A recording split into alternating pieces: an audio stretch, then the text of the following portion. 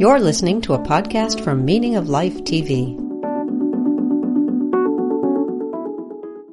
Hi, welcome to Culturally Determined on Blogging Heads TV. I'm your host, Ari Cohen-Wade, and my guest today is Sarah Marshall. Sarah, could you introduce yourself? Hello. I'm a traveling journalist and semi-professional dog sitter, and we're going to talk today about Disney and Satan. Through two of my recent topics. Right. Recent and recurring themes, actually. and possibly dogs. We'll see how the conversation goes. As I say that, my cat is jumping up to rub her face against the computer, as she always does during these recordings. You gotta have the third guest, the second guest. Yeah. She comes in a little too soon, though, sometimes. We did an episode about it a little more than a year ago about about Titanic. That was one of my favorite conversations I've had on this platform. So I'll link to that below. And I encourage people to check that out. And you wrote a great piece about the making of Titanic. But okay, we're not talking about that today. We're talking about Satan. But more specifically, the satanic ritual abuse panic that happened in the 1980s. So you also host a podcast. Mm-hmm. Is it called You're Wrong About?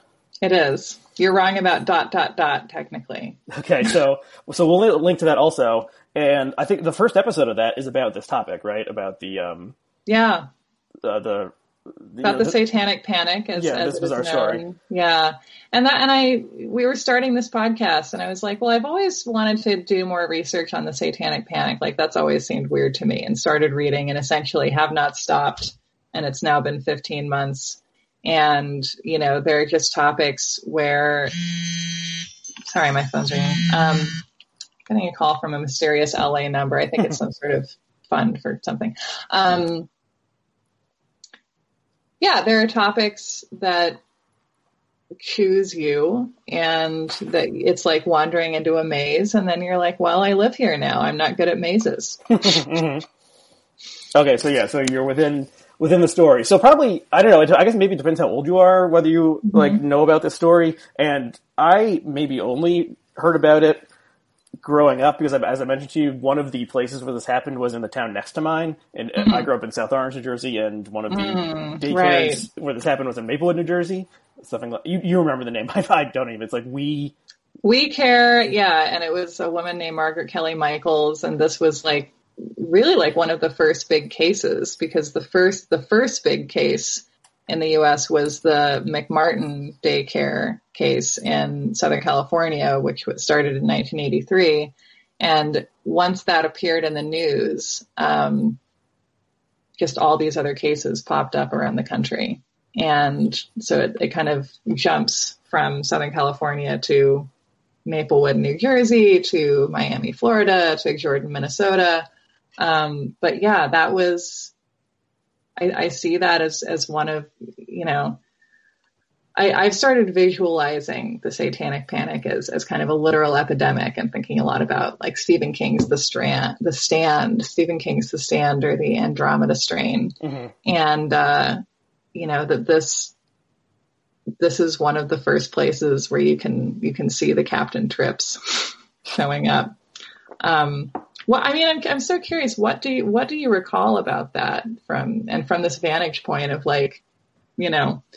one of the idea of being kind of an actual child at this time is so interesting too, because my connection to it. I was born in 1988, and my mom at the time just took it as a given that I'm not putting my kid in daycare.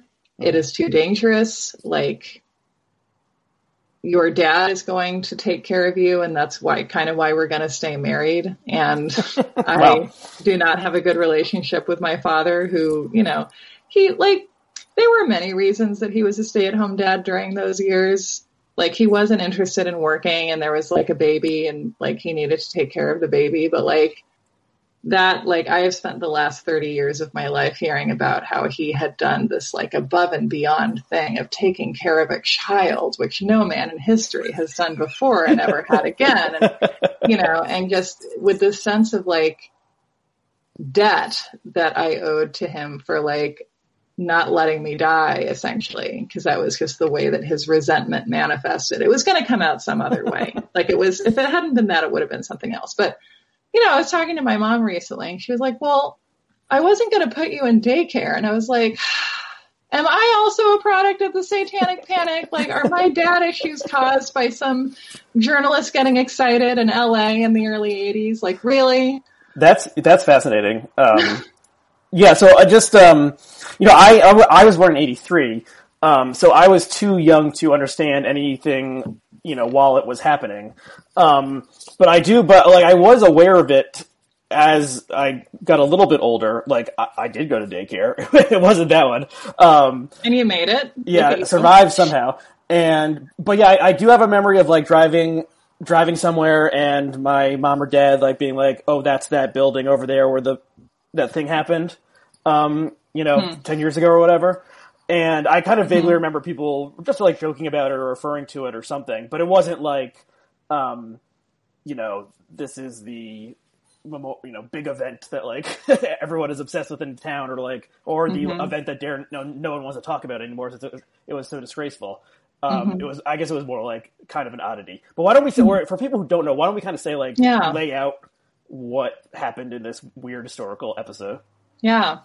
So the satanic panic comes out of the fact that in the late 70s, America suddenly realized that child sexual abuse was a thing that happened, which people had kind of known before, but just the Kinsey report, I believe, argues that, it's 1 in a million. And it's, the general sense and what you hear about, from people who experienced some form of sexual abuse in the 50s and 60s and, usually perpetrated by a family member because that's how cases break down statistically.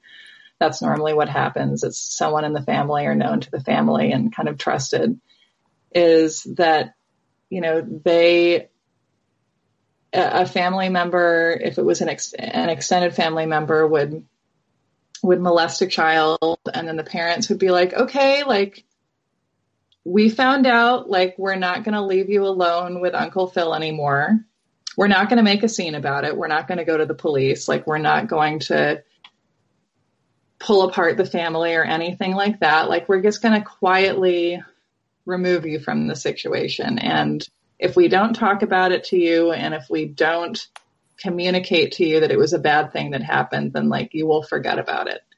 And I think that did happen to a lot of people where we encode memory based on our sense of whether or not it was significant. And if there's nothing in the way that something that happened to you is, received by your family members that validates the fact that it was a bad thing, then you will be less likely to have clear memories of it, potentially.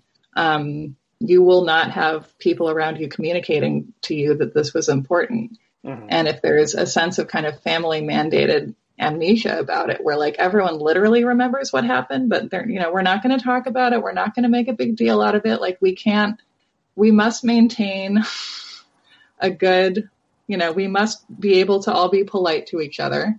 Like this seemed to be the way that people reacted to child abuse kind of in middle America, in the baby boomer years. And so my sense is that a lot of women who then started having children in the 80s had suffered some form of abuse that just was not taken seriously when they were growing up and had a sense of, not this time, not now. Like, I'm not going to treat my child that way, which was all completely justifiable.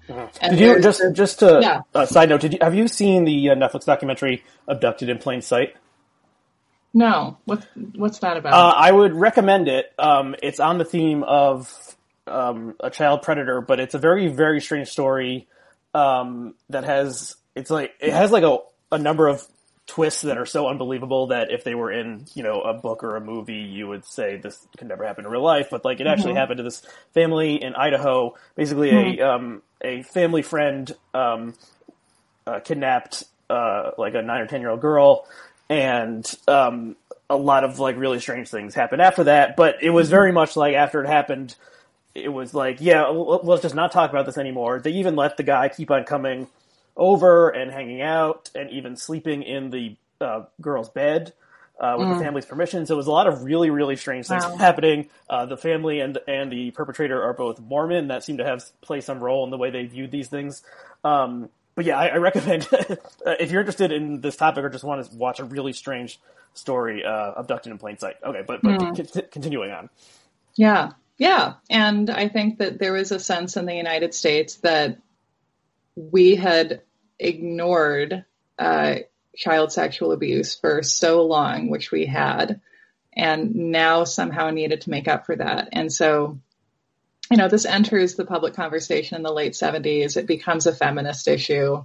It becomes something where, in this way that we see over and over with abuse dynamics, like so many people, especially, in the conversation around feminism, so many women thought that they were the only ones, and they weren't, and they realized how widespread it was. And so I think there was this sense of, we need to take sexual abuse seriously, because there's also literature, mid-century psychiatric literature, saying that, an adult man exposing himself to a small child, it's like, yes, it's upsetting, but it's like seeing a spider. And it's like, it's just not. And I can see wanting to believe that, and wanting to believe that, that kind of harm is not real, but it is. And, there has just been this cultural history of denial and also of not taking seriously, the traumatic experiences of children. And so there's just this swerve into overcorrection.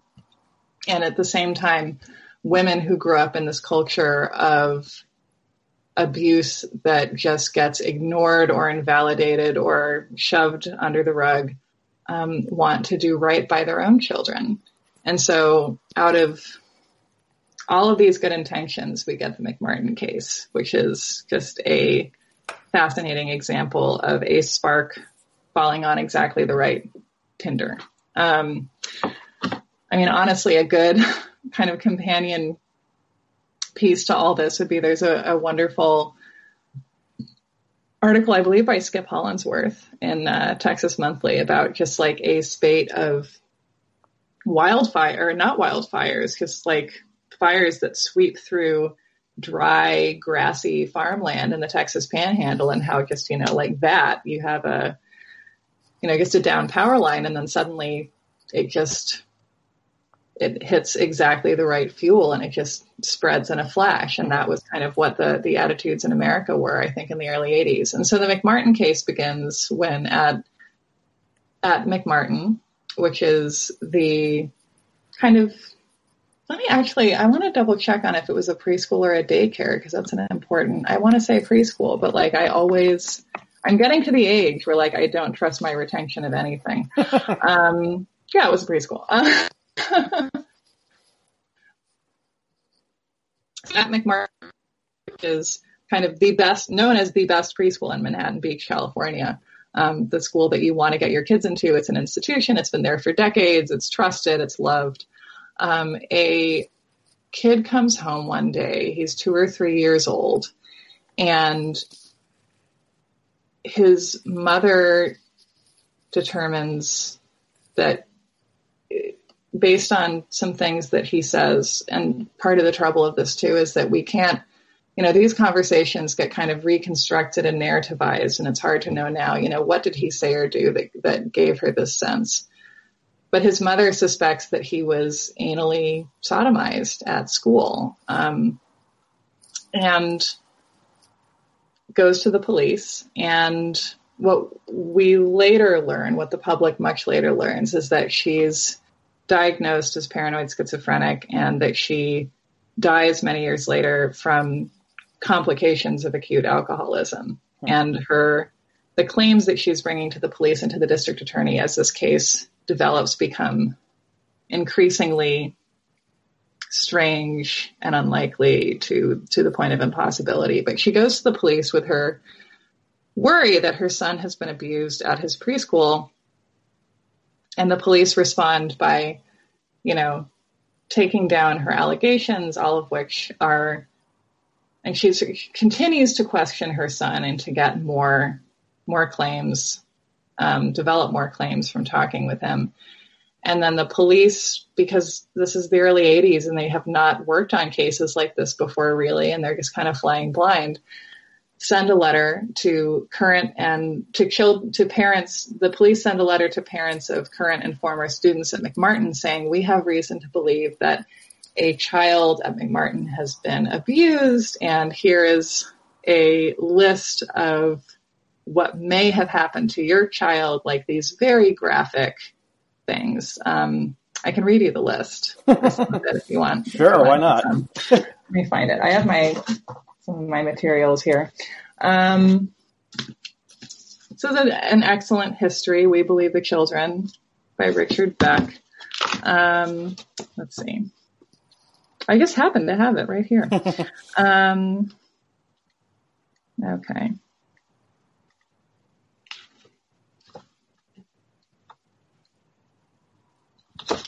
Okay, so this is September of 1983.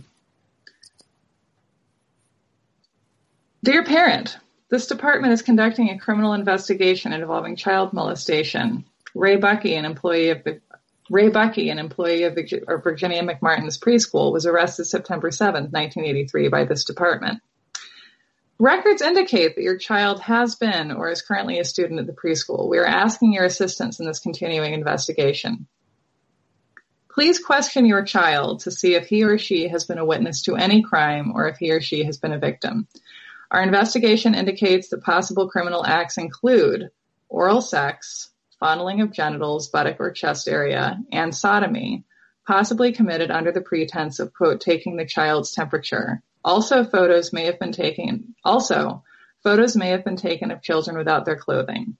Any information from your child regarding having ever observed Ray Bucky to leave a classroom alone with a child during any nap period, or if they have ever observed Ray Bucky tie up a child, is important. We ask you to keep this investigation strictly confidential because of the nature of the charges and the highly emotional effect it could have on our community. Please do not discuss this investigation with anyone outside your immediate family. And I've written in the margin as if, which I stand by as a comment. And so, just what would you guess happens next? Right. So, I've listened to your episode talking about this, but so the obvious, even if I hadn't listened to it, the obvious objection is like, if you talk to a 3 or 4-year-old and ask them what happened, like, over the last 6 months, they're not going to give you an accurate answer. And that seems obvious to me. And why was it not obvious to these people 37 years ago? There's an idea at play here that I think we still have in this country, and that is a very human thing, which is that there's this idea. And so what happens, of course, is that parents question their children, and children, even if they are obstinate that nothing happened, they don't know what they're talking about, they don't remember anything, they then get taken to social workers who are doing the questioning for the police, led by a woman named Kay McFarland, who's claiming to have a degree that she does not have that would qualify her to do this work. And essentially one child will, under parental or adult pressure, produce a scenario, and then the other children will be pressured to corroborate it. So little kids are being treated like, perps questioned by the police that are trying to get them to flip on their co-defendants. And there's a sense that you can see animating this whole investigation that, children don't lie, children don't make up stories, like children tell the truth. And it's like, it doesn't say anything bad about the child that if they're being pressured by an adult or if they're being taken by an adult into kind of a play acting scenario where, they're playing with dolls and puppets and sort of, kids at that age, 3 and 4-year-olds, slip very easily into sort of play and imagination and then quickly back into real life. And, it's not saying anything unkind about them to say that what they're saying isn't the literal truth. Like they're in situations where they feel they're being asked to play imagination games, or where adults are pressuring them to support a story that some other child has told. And, this was recorded. And so we have transcripts of social workers saying to these kids, your friend told us what happened. Like, why don't you tell us? Do you want us to think that you're dumb? Mm-hmm. You have to help the littler kids. You're one of the big kids, and you have to help the littler kids by telling us this story too. And if you don't help us, then, you're not going to save the little kids from bad stuff happening to them, and just the kind of pressure tactics that work pretty well with adults. Like, adults will confess to crimes that they didn't commit or implicate people in crimes that they, didn't witness. Like, it's not that hard to get a grown-up to do that kind of thing. And we're using that kind of pressure on small children. And I think that in the case that you grew up in the neighboring town to, the case in Maplewood, there's a memoir written by the mother of one of the alleged victims that's called Not My Child. And it's about how, after this alleged abuse took place, her daughter suddenly starts, behaving in ways that only an abused child would behave in, and they're normal toddler and little kid behaviors, parents. And in all these cases, this is kind of a general phenomenon too, that parents say, after the abuse, this explains why my kid started, hitting, or like put her finger in her anus, or started masturbating, or lying, or, being difficult. And it's like, you might have just gotten a regular kid. The kid might just be acting like a kid. Uh-huh. And I think that the ways that we idealize the child also lead us to really believe in these fantasy versions of children that don't exist. And we, in the end, punish our children for not conforming to that. Mm-hmm. So how does the satanic part come in? Yeah. Is that in the first case, or is that held until some of the later cases? The satanic part comes up in McMartin, and the way that it does is because there's a book that has come out in 1980 that became a minor bestseller called Michelle Remembers, which is a case in which a Canadian woman went into therapy with the therapist she'd had in college, and returned to this guy named Lawrence Pazder. And they went through a 15-month-long series of sessions where he regressed her, or, attempted to regress her, to recover memories of her childhood, because she came in with, just general depression. She just had a miscarriage. She was grieving that in a way that seemed, that her doctor didn't think made sense, which I think could also have a lot to do with just, the medical establishment not really making space for the grief that can accompany miscarriage. Mm-hmm. And I think she had a sense that, women also tend to have after a miscarriage of, why didn't my body not do the one thing that it's supposed to be able to do? What's wrong with me? And just carrying these general feelings of unworthiness and, just having trouble coping the way that human beings do. And her therapist, who had worked with her for quite a long time previously, was like, well, we've gone over your whole childhood, so there's nothing, literally in what you've told me of your past that could explain this. So, like, maybe there's something you don't remember. And sorry, hold on. And so he starts regressing her to her memories as a 5-year-old, and she first produces a scenario about, this, what feels like kind of a dream vision of her mother takes her to this house, and these adults, pick her up and point her in the cardinal directions, and then there's, candles and chanting, and Dr. Pazder is like, well, that sounds kind of potentially satanic.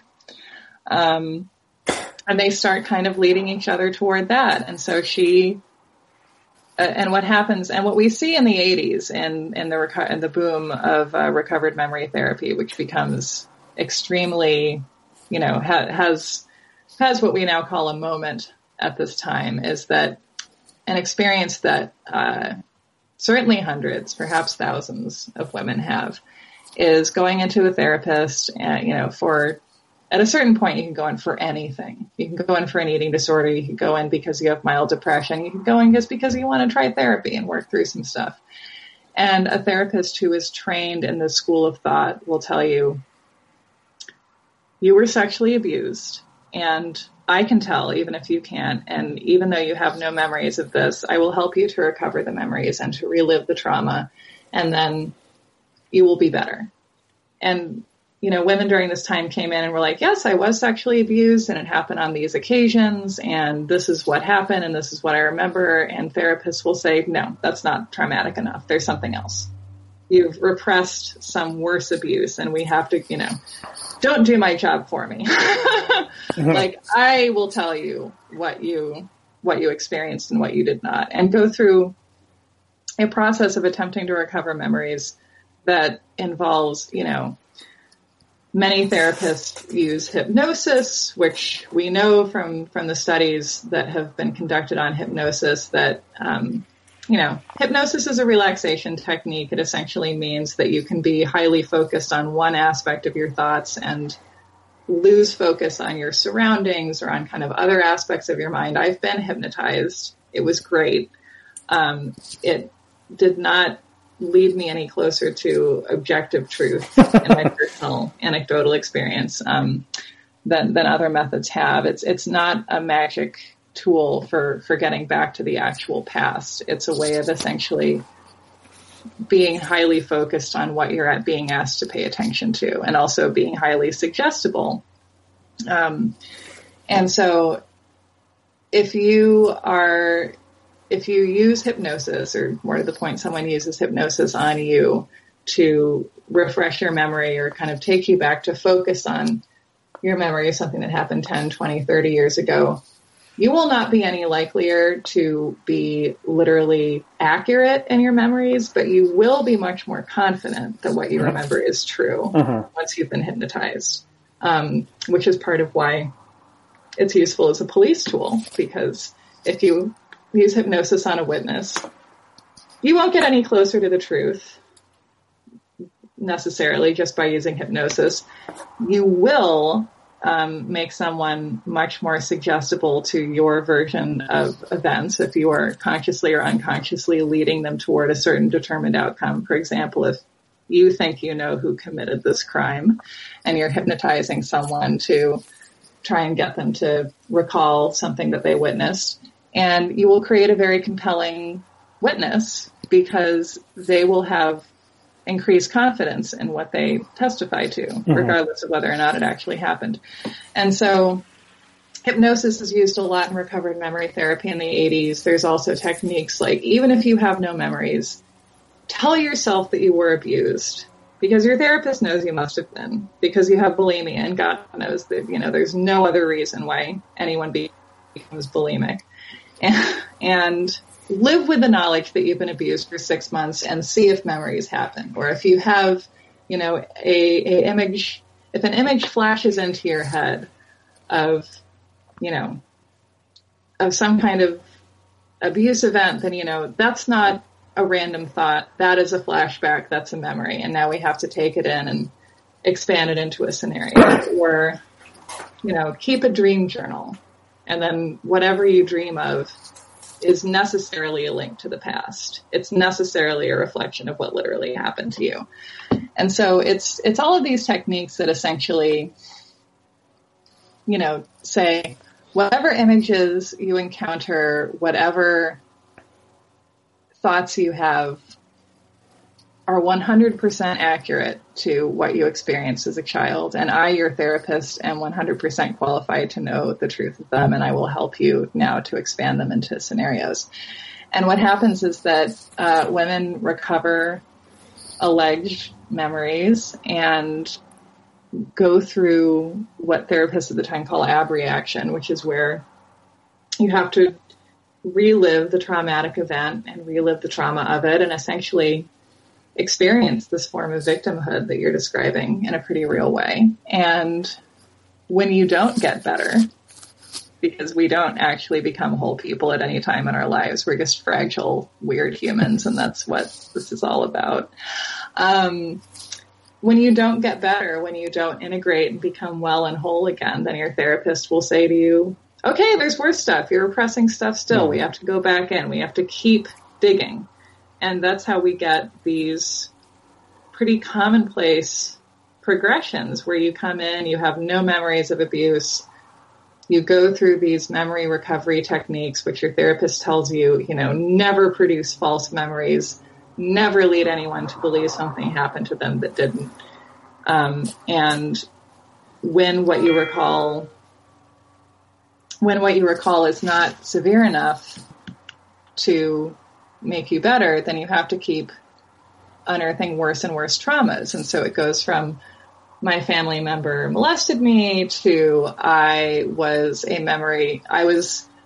abused satanically to I was a member of an intergenerational coven and I was used to breed babies that were sacrificed for Satan for years and years. I mean, there's plot of a recent horror movie that came out a year or two ago, Hereditary. Really? Yeah. Oh yeah. Yes, exactly. It's like that.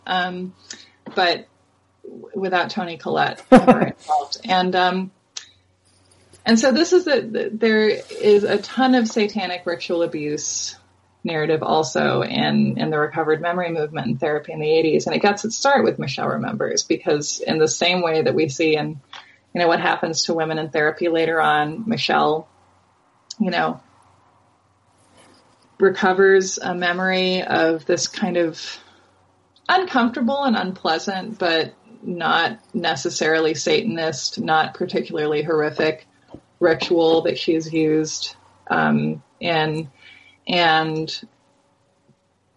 they keep going and things get progressively worse. And there's this sense of we have to get to the worst thing that you ever experienced and then you'll be better and then you'll come out the other side.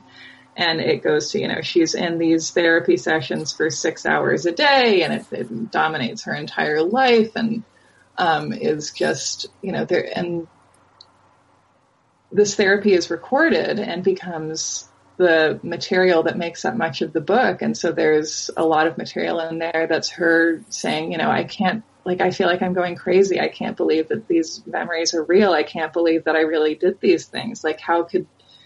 This is too horrible. I can't go on. And her doctor's like, no, you have to keep going. We have to keep regressing or you'll never get out the other side. We have to get through.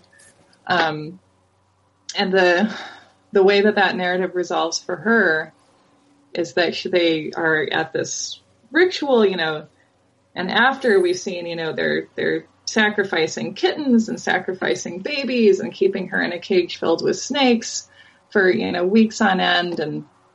And during a period when, there are records showing that she was in school and had fine attendance and had, 2 sisters who weren't mentioned in the book and who said none of this ever happened. I mean, there's gray area and everything, but there are key aspects of the narrative that are directly contradicted by the records that we have. The way this narrative resolves is that the Satanists hold a ritual that goes on for weeks on end and finally summons forth Satan, who has all of the, speaks in verse, which is, that's hard. It's hard to get someone to speak in rhymes continually. And that's a tough, Well, if you're the, creatively. Prince of Darkness or supernatural being. Yeah, that's the thing. I mean, right. It does corroborate the idea that someone has supernatural powers. They can speak in spontaneous rhymes because I can't do that. Satan speaks in all of these poems about, and the gist of it always is that, there is no love in the world. There's only darkness. Embrace me, embrace darkness, embrace despair. You will never be loved. Love is stupid.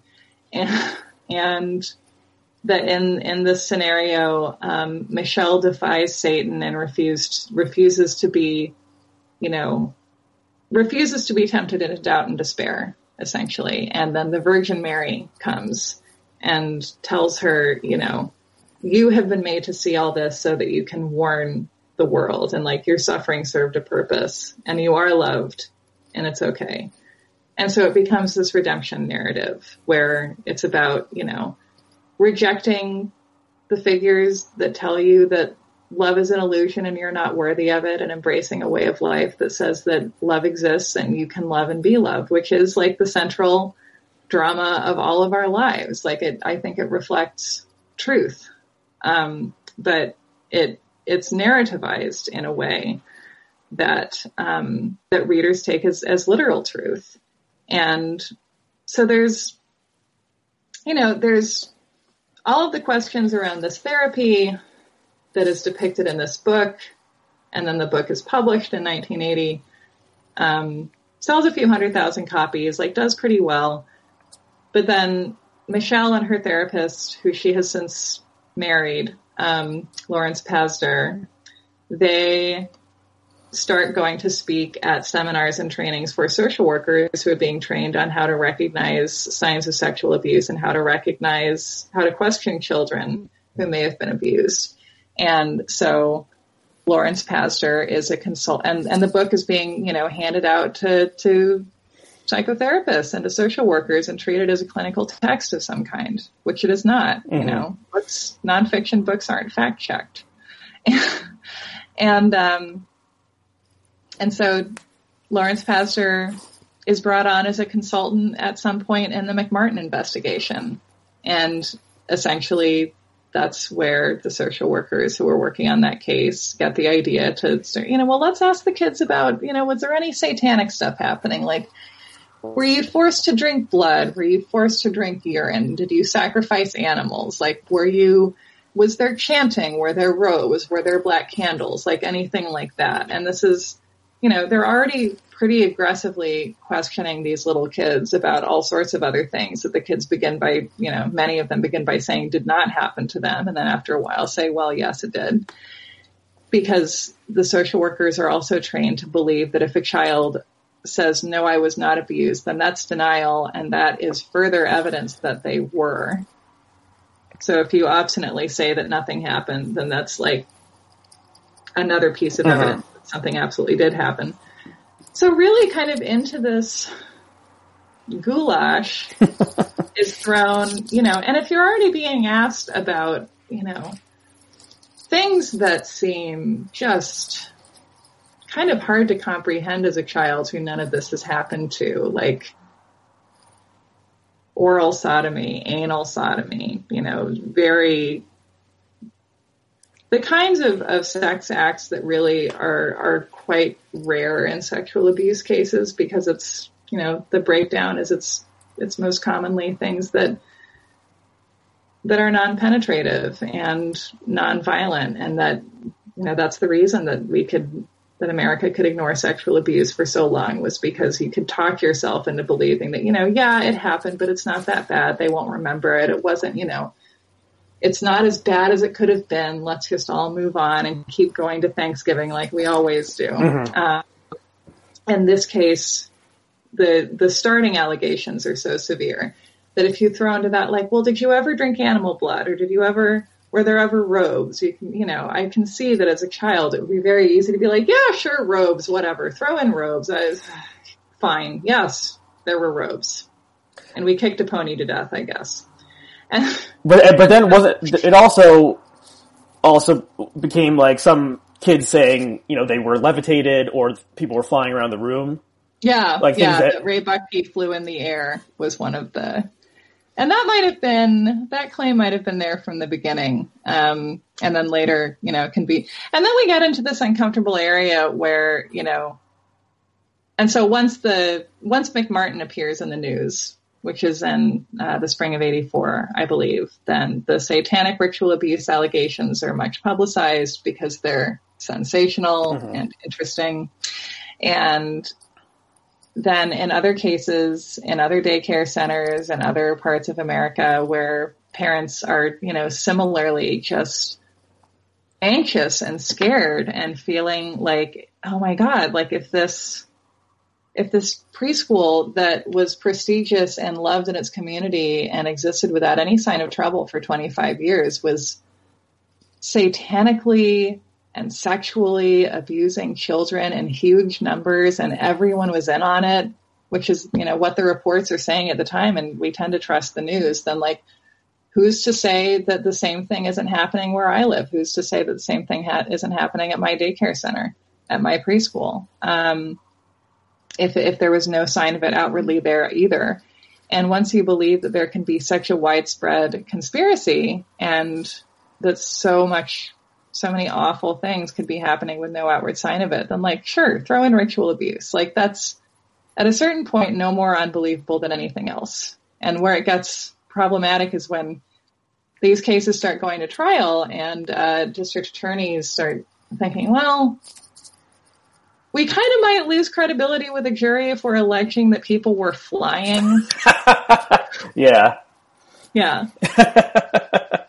And so when these cases go to trial, interestingly enough, the ritual abuse allegations tend not to be part of the charges, tend not to be named at trial because they're seen as impeding the credibility of the case generally. But if you're questioning a child and they're telling a story or producing a story for you that involves equal part sexual abuse and satanic abuse, and you throw out the satanic abuse for being unbelievable, you have to wonder about the material that you're getting through using the exact same methods of questioning.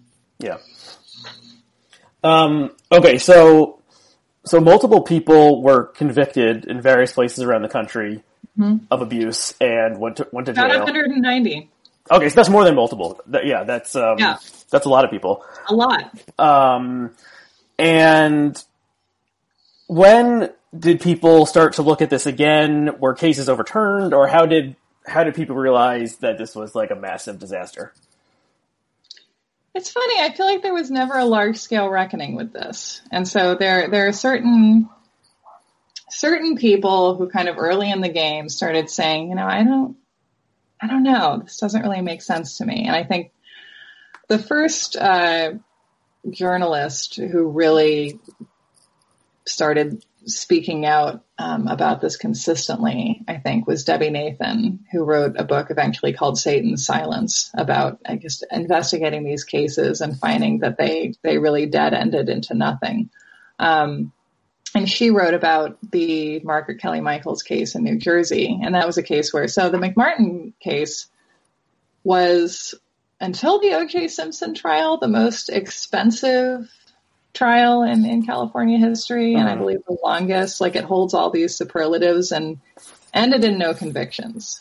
It was a long, wild goose chase, and people eventually went free, but this was after losing. The McMartin family lost their business, became pariahs in the community, lost years of their lives to this investigation and prosecution. And it's similar throughout. The best case scenario is that you lose your money and your identity and your reputation and your time. And so one of the next big cases was the Margaret Kelly Michaels case at We Care in New Jersey. She was convicted and was given an incredibly stiff sentence and was eventually exonerated, but only after having served for several years. And that was a high-profile conviction and a high-profile exoneration.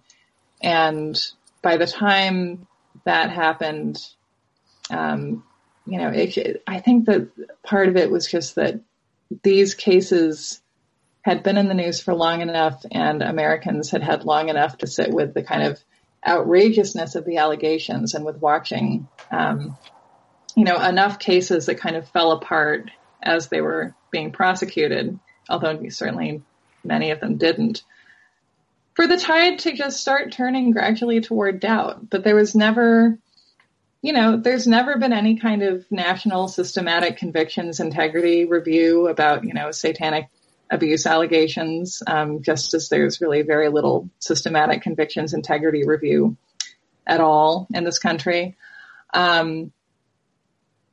There certainly, with recovered memory therapy, the movement, the same thing kind of happened. There wasn't kind of a period when there was a big case that got national attention or a big exoneration where America kind of sat up and was like, wait a minute, like no, like this isn't happening. This isn't real.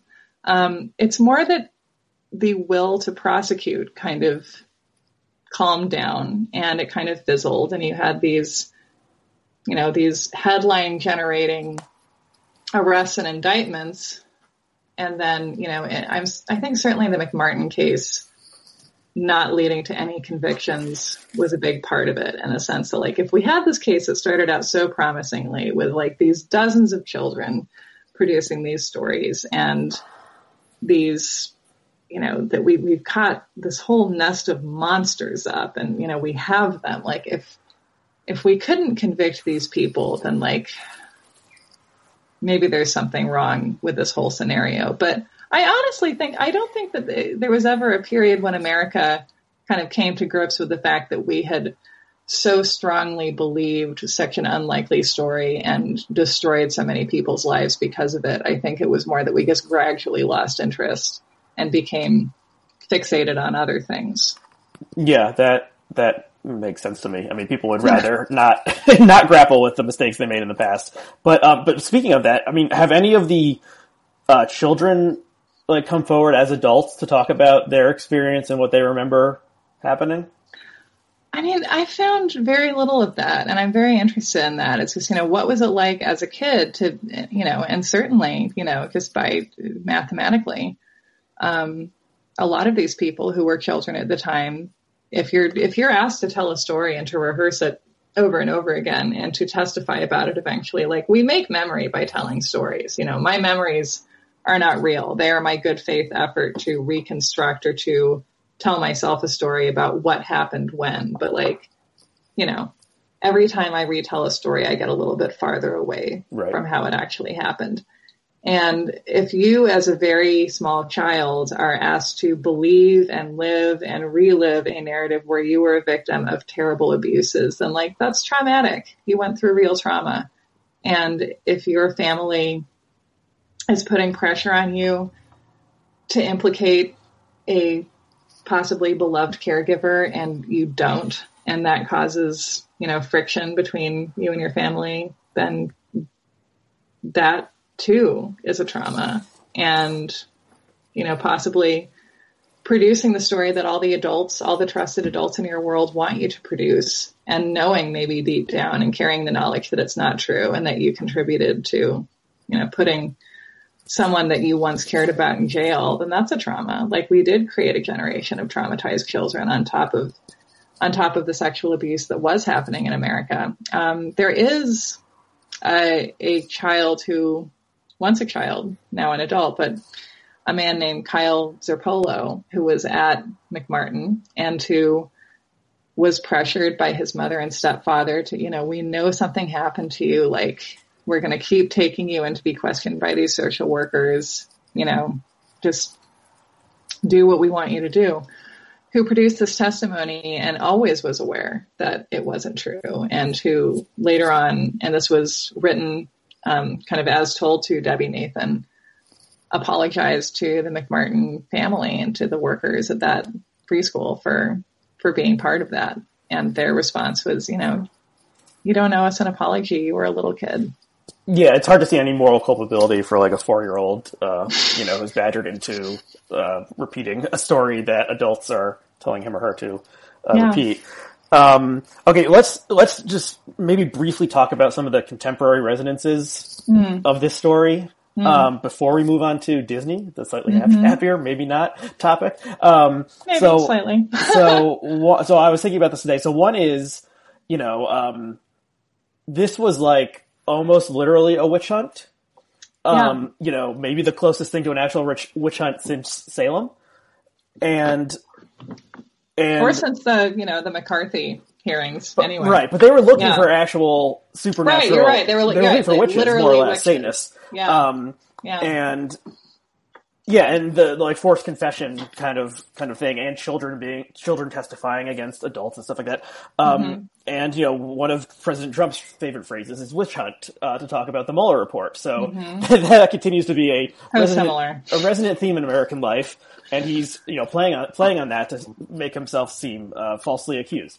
The other is, and he's throwing around the word exonerated like he just learned it, which I find very stressful. Like that always nudges my blood pressure up. Anyway, go on. So another one is just the idea of, kind of like a moral panic. And I don't know if this quite qualifies as a moral panic, but it seems like it does in some ways. And, there's a lot of talk about, from conservatives talking about the left saying that, like, the left is now obsessed with moral panics, and the prime one would be, like, the Me Too movement. And, that focused on, like, accusations of sexual abuse against men that, happened years ago. And I saw that comparison made. I think actually, a guest I had on the show brought that up, this idea of, people can, just because there's a bunch of accusations doesn't mean they're true. Like, we saw what happened in, like, with the preschools and stuff. And then there's Believe the Children, which is the title of one of the book you held up, right? So that was a phrase that was used during the time to say, yeah, like, we believe the children, they're telling the truth, as you laid out. And, there are some people on the left who, especially when Me Too broke, started saying, like, we believe the women. Yeah, believe women. Yeah, so hashtag believe women, and then that becomes like, oh, you believe women, do you? Well, did you believe the, Tawana Brawley or whatever? There's right. there's some subset of false accusations of sexual abuse, and people who don't want to acknowledge any accusations of sexual abuse, look at those and to cast doubt on anything else. So I don't know what to make of all of these, but it does seem like, somehow welcome to the uncomfortable area where I live and where I built my cabin. Right. So, yeah, like the themes that the satanic ritual abuse brought out are definitely still alive with us today. Maybe not exactly like the Satanism stuff. You don't hear a ton about Satanism in the news anymore. But a lot of the other stuff so is still much, with us. but it could make a comeback at any time. There's actually a documentary that I think is called Church of Satan that's coming out. That's about the actual Church of Satan, which is kind of a quasi-religious parody group or something. Hail Satan? Yes, I think that's right. There's the Church of Satan and the Satanic Temple. There's an important distinction. There was a rift at a certain point, and they went their separate ways. Right. So you're right. Hail Satan is the title of the documentary, which I haven't seen yet, but it does look kind of interesting. But yeah, and they kind of portray themselves as not a, group that is hoping to summon the Dark Lord, but is like a critique of mainstream religion and, doing things like, the in Alabama where they wanted to put a statue or a monument to the Ten Commandments, demanding that they put a monument to, a demon from the Bible or something. All I believe. Yeah, there as well. So it's that kind of a little bit like prankstery stuff, but, so that's different than the Satanists as they were envisioned, in the early 80s, where it was like, this is, I guess it was influenced by like Rosemary's Baby and other Hollywood depictions of Satanists. So anyway, yeah, how do you see the story like reflected in, if at all, in today's world? I mean, to me, the most important distinction, well, first of all, was Salem. What we forget about Salem, because so many of us weren't old enough in the 1690s to be paying any attention, is that one of the key judges in the Salem witch trials after the fact was like, we wrongfully convicted a lot of people. Like, we executed people who did nothing. We need to like sit with this and reckon with this and try and make sure that this never happens again, which prosecutors are not known for doing and judges are not known for doing in this country and places where wrongful convictions occur today. So the courts in Salem, based on some metrics, were operating, more justly than courts in America today. I mean, that's debatable on many counts, but that's my opinion as a historian. And then in terms of moral panic, it's really interesting to think about how do moral panics manifest and what kind of a culprit do they tend to point the finger at? Because the Satanic Panic was a moral panic. The kind of cry that Anita Bryant raised in the late 70s about, we have to strip rights from gay men because they're vampires who want to, all they want to do is sexually corrupt and abuse our children, and therefore we have to stop them from being able to work in schools and so on. That was a moral panic. Looking at those, and focusing on, looking at the Satanic Panic as a moral panic, that was something that was motivated by the way that the American status quo, the patriarchy, had created a society that allowed sexual abuse to flourish, and that allowed sexual abuse, even in the late 70s, to be seen as something that, like, if a father is abusing his children, like, obviously the last resort is to take him out of the home. Like, we all know as civilized late 70s Americans that, like, we want to keep the family together at almost all costs. And, even if he's abusing his children, like, we will get him into counseling. We will figure out what his deal is. We will keep the family together. And only as a last resort can we take the patriarch out of the household, because that would be terrible. That would be a broken home, and he has to provide for them. And women aren't supposed to work, and we don't have jobs for them anyway. And if they do work, who's going to take care of the kids?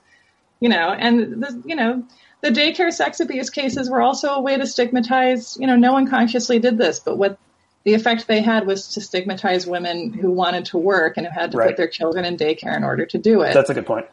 And to play on women's anxiety about being outside of the home and on everyone else's anxiety about women being outside of the home.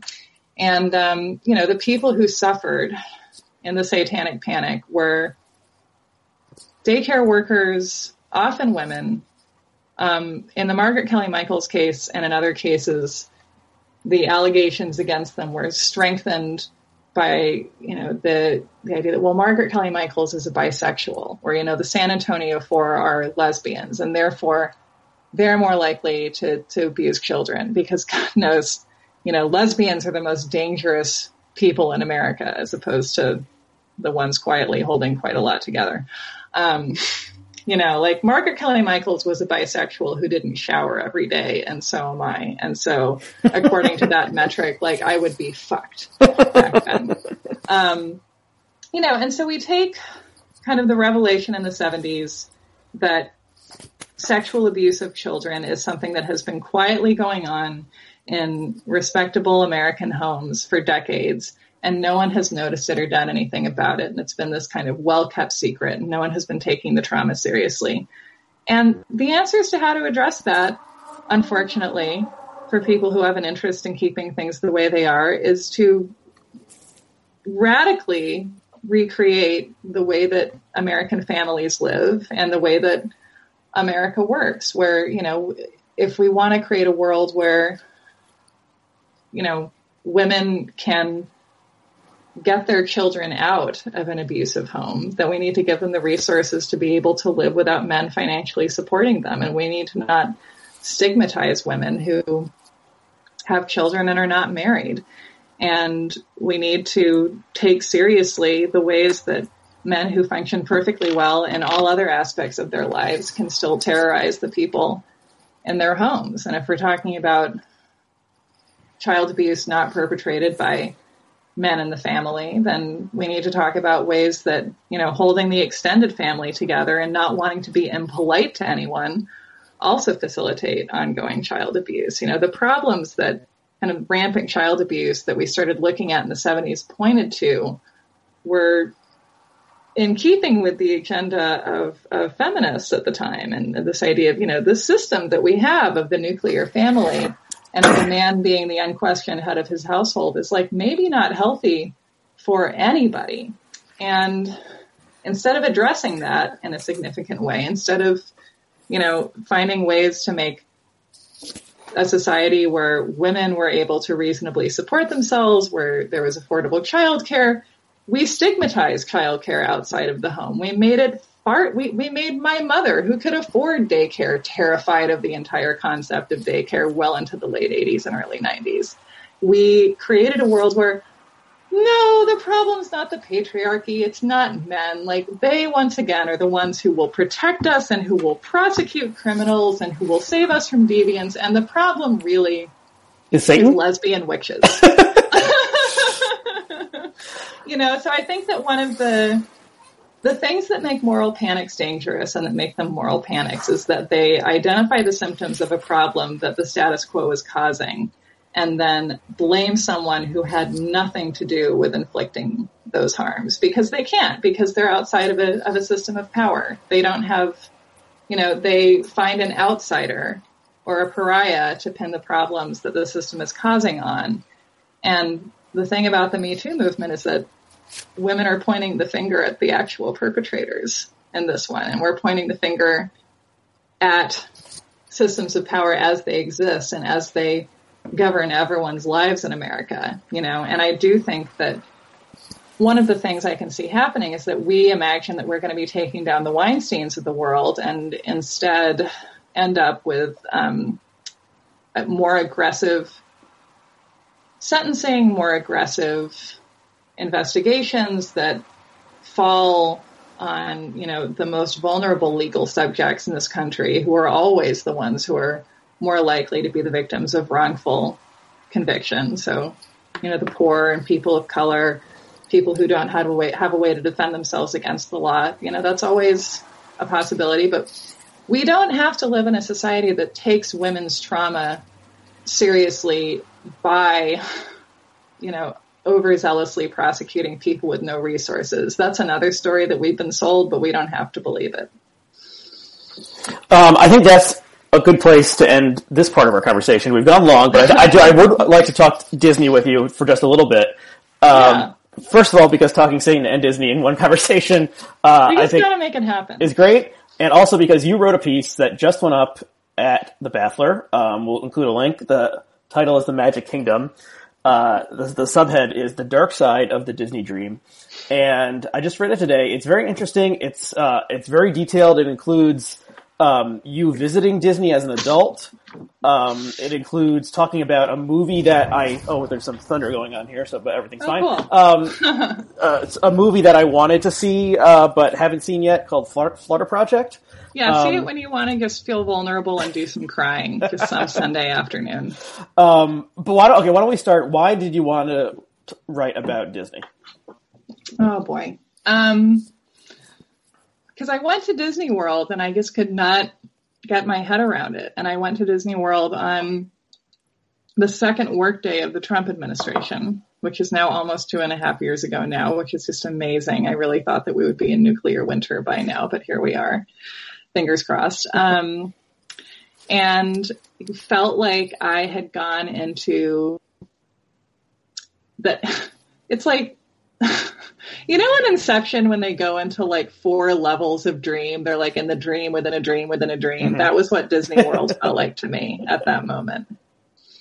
How did you end up going to Disney? Like, why were you there as an adult with no children, as far as I know? Yeah, no, so I was there because I was visiting a really dear friend of mine who at the time was living an hour away from Orlando. She was working for dogs. We have some of the same work experiences. Millennials love working for dogs, I guess. And we had become friends as teenagers, and I've written another piece about this that's much shorter, through the Newsies fandom. We both love Newsies, which... Yes, I remember that piece. It's a great piece. Thank you. Yeah, and for anyone who has not had the joy of experiencing it, Newsies is a militantly pro-union musical that Disney inexplicably made in 1992. Starring a young Christian Bale. Starring a young Christian Bale, who was hired for not a musical and then had to be in one. And God bless him, he did his best. And he apparently does not like to be reminded of it these days. And so I was visiting her just in the first days of the Trump administration. And I think we just were like, fuck it, let's go to Disney World. Like, this is terrible. Everything feels terrible right now. And we went, and I remember feeling like on the one hand, really delighted by it. Like, there are parts of Disney World that I love. I love Space Mountain. I start off the piece by talking about how much I love Space Mountain. And actually we did the Space Mountain ride, and then we were leaving, and this ride operator was like, "Hey girls, you want to go again?" We were like, "Yes." And she like let us somehow like secretly cut the line and ride it again. And like, I still don't know how or why that happened, but it was amazing. And I wasn't so worried I was going to die the second time, so I could really appreciate it. But we were there, we spent the day at Disney World, and I remember just also feeling like this is what Disney World is what America really wants to be. Like, this feels like the dream that we were trying to put ourselves in by electing kind of Donald Trump as president. This idea that that he's promising, was running on the platform of being like the capitalist genius president. And like, Walt Disney was an actual capitalist genius, and he created this world where you can go and just not have to think about anything. Everything is taken care of for you. You don't have to make decisions. You don't really have to have a sense of identity. You're just kind of there to be delighted and moved around, and that, this is the world that I felt like people wanted to make America into, those who elected Trump, that this is like the great again. Yeah, as far as I can tell, the great again and make America great again refers to an idealized 1950s, suburb. Mm-hmm. So Leave It to Beaver, more or less. Celebration, Florida. Yes, or where can you get that? Main Street, USA, right. Which is totally fake. At least Celebration, Florida is adheres to new urbanist principles, as far as I know. And, it's not just a way to get you to buy souvenirs and ice cream cones and stuff like that. But, but yeah, so, I wonder, it must be out there somewhere. Like, Trump must have done some sort of Disney tie-in promotion at one point, like in the 80s or 90s, where he's standing in front of the castle with whichever wife he was married to at the time. Like him, I feel like I can imagine this so vividly. I feel like I must have seen it, but I think this is just how we've learned to think now, like something where it's him and like Mickey, and he's kind of awkwardly like, "Mickey, I love big deals, but this is the biggest deal of all." And then they ride on Big Thunder Mountain. There's a famous photo of him with 3 or 4 other people in character costumes, and I can't remember who it is exactly, but it might be the Universal Studios monsters or something. So Frankenstein and a werewolf and the Mummy or something, and he's dressed in his standard outfit. And this would have been at the opening of a theme park or something in 2007. But the piece is not really about Trump. It's more about Disney and the desires that Disney fulfills, and then the things that are erased when you're at Disney. And so part of that is this movie, The Florida Project, which came out 2 years ago. Fall of 2017. And Willem Dafoe is the only known actor in it, but really it's the main character. Well, who's the main character? Is it the young mother or the child? Yeah, the main character is the child. So a 6-year-old girl named Mooney, and it's really very much from her perspective, and seeing this world of this, this rundown pay by the week motel where she lives through her eyes. And they're kind of living, at right outside of Disney World, where it's all 99-cent off-brand souvenirs of Mackie Mouse and that kind of a thing. So you have an interesting analysis of this film, which made me actually want to see it. I think I even had the DVD from the library at one point, but didn't get around to watching it. But it's a hard world. There's so we can never watch all the DVDs. Exactly. Anyway. But it attracted some critical acclaim. I remember the Slate Culture Gabfest. They talked about it and were raving about it. And Dafoe was nominated for an Oscar, and that was the only Oscar that this movie made, which is it was a very small indie movie. What do you see as the I guess when I saw the trailer to the movie, I guess that there were people. The thing that I think Slate said was it seems like this is gonna be a movie in which an adorable Moppet, warms the frozen heart of a crusty old saloon keeper or, or whatever, the hotel manager. Yeah. And, so they mismarketed the movie and it did not portray what it's actually about. So what are the actual themes of this film?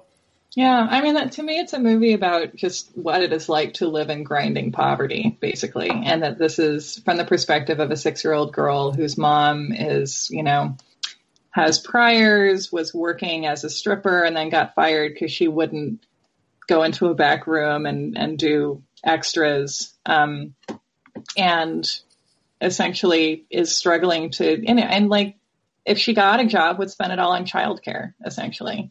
Childcare is a recurring theme, and is trying to support herself and her young child in an America that claims to love mothers and children above all else, and claims to love the child and want to protect the child, and does absolutely nothing for them in terms of giving resources to parents, to single parents, to people living in poverty, to kids living in poverty, and just kind of her about her mom doing her best to kind of hold a stable existence for them together, and that sort of falling apart as happens every day in this country. And so just a story that is so commonplace that we just forget the heartbreak of it. And also about, just this, to me, also the story of this little girl who's raised by a mom who has problems, has a whole kind of traumatic history that we can kind of guess at based on the performance that the actress who plays her, Bria Vinate, gives, who should have been nominated for an Oscar, but I'm not in charge of these things. And who, in the midst of all of this instability and all of this omnipresent danger just at the margins, also is, to me, is raised by a mother who loves her and who lets her know that she's loved and that she's a good kid as she is, and kind of goes off and has adventures and finds her way around this world. And there's, a scene that I love where the little girl Mooney has a new friend who's just moved into the motel next door named Jancy. And so their mom takes them hitchhiking, which you watch as any kind of nice, polite, middle-class American are tut, tut, how dangerous, how could you expose your child to that? And takes them hitchhiking and to this parking lot kind of at the edge of Disney World property, and celebrates one of the girls' birthday by, watching from the other side of the fence the fireworks that they have every night at the Magic Kingdom at Disney World. And it's that's for you.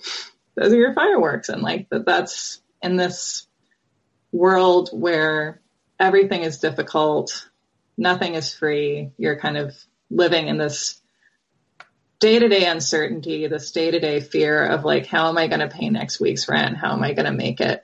That you kind of find a way as a parent and as a human to kind of clear space for the wonder, and to do something, to do what you can for the children in your life. And so it's about the reality of parenting versus the fantasy of it in America, I think. Mm-hmm. And I saw it, and just it really affected me. And then I went back the next day and brought my best friend to see it with me. And so really, I saw that at the end of 2017. And so I feel like this piece is kind of a Frankensteining together of two of the experiences at the beginning and the end of that year that really kind of lodged in my heart and that I didn't know what to do with, and wrote a very long essay about.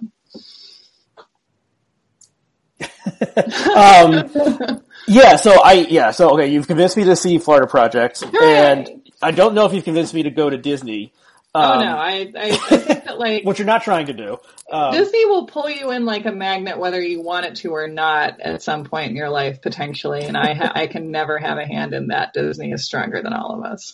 That's true. I was thinking, reading this and talking to some friends, some of whom have children that are getting to the age where they know about Disney and want to go there. You know, during my childhood, it really was like the holy grail of what we wanted. And like a kid would go to Disney, and like like I grew up in New Jersey, so it was a flight away, and and like everyone would know. And when they would get back, they would like tell what they saw at Disney and all the great things, and like was there a new ride or what happened, and how amazing it was. And it's just like this incredible like marketing achievement that they get. You know, this is like a 6-year-old kid is, you know, like proselytizing to the fellow students about you have to convince your parents to book the whole family flights to Florida and then, you know, take you to Disney so you can see the wonders that are there. I mean, if you have a first grader doing high pressure sales tactics in the home, like you have done, your work is being done for you. Yes, right? It doesn't get better than that. It's incredible. And one other part of this essay that I wanted to touch on briefly was on the theme of mothers and children, especially in Disney movies.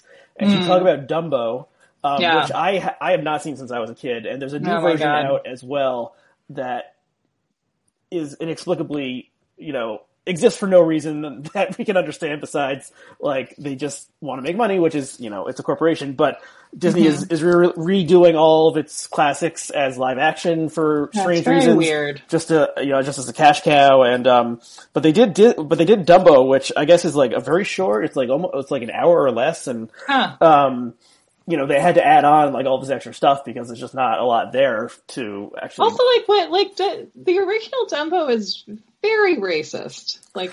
Yes, they cut the racism, they cut the crows, and like I mean, there's a lot of racism throughout like a lot of Disney movies, even ones from our childhood. But like, if you've seen I did see Lady and the Tramp as an adult a couple years ago. Oh boy, that is very racist. All the supporting dogs are stereotypical representations of their like national breed origin. So like there's like the German dog acts like officious and stuff, and there's like the Chihuahua is like drunk and lazy, so it's just like shockingly racist. Wow. So and it's funny too because it's not even like where they need to be racist for plot somehow. They're like, let's do racist dogs. I mean, I think that one's from the 60s. It was just like, yeah, this is what people like. They love like racial humor and stuff, and probably people mostly did like that kind of thing back then. But anyway, there's this theme of the absent parent, especially the absent mother, in a lot of these Disney movies. You know, Bambi being maybe the classic one, but Dumbo's mother is like taken to the zoo jail or something. Dumbo's mother is incarcerated. Let's not put too fine a point on it. Why is she? Because I really don't remember Dumbo very well. She commits a crime or something? According to the circus, I guess, which is who's the boss of them.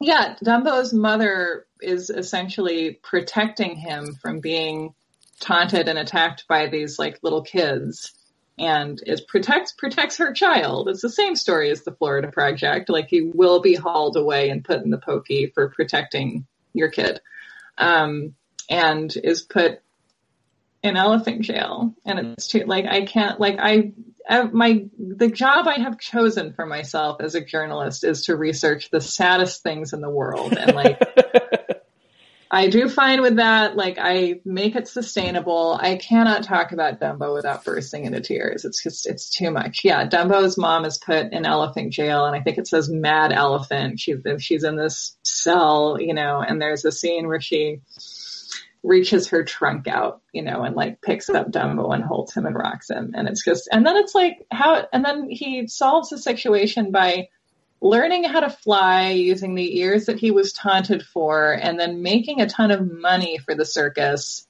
who then are like, oh, you're valuable, we'll give you your mom back, I guess.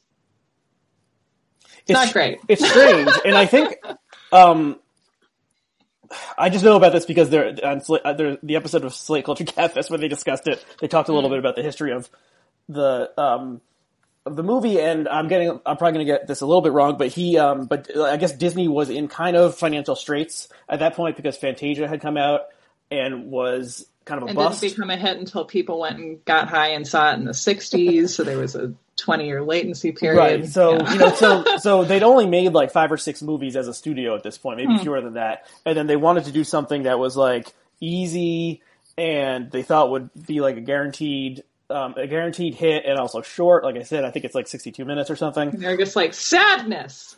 But it's interesting that they, as far as I know, it's an original idea. I don't know if there's a legend or a myth of, or a fable of Dumbo, whereas most of the other ones were based on like German, Grimm fairy tales or stuff like that. But I think so Absent Mother, Dead Mother, all of the ones that came out like in the late 80s or early 90s, there's no mom for the main character.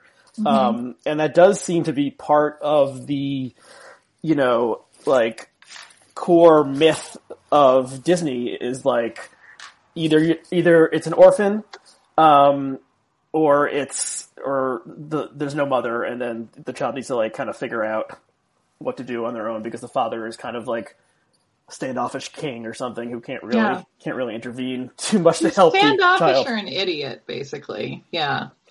So that is, I'm sure there's been like PhD theses written on the theme of mothers and children and absent mothers in Disney, but, these are the like most popular children's stories of the past 100 years, and most of them, the mom is off screen, whereas, if you think about it, the mom is the most important person to the child in most cases.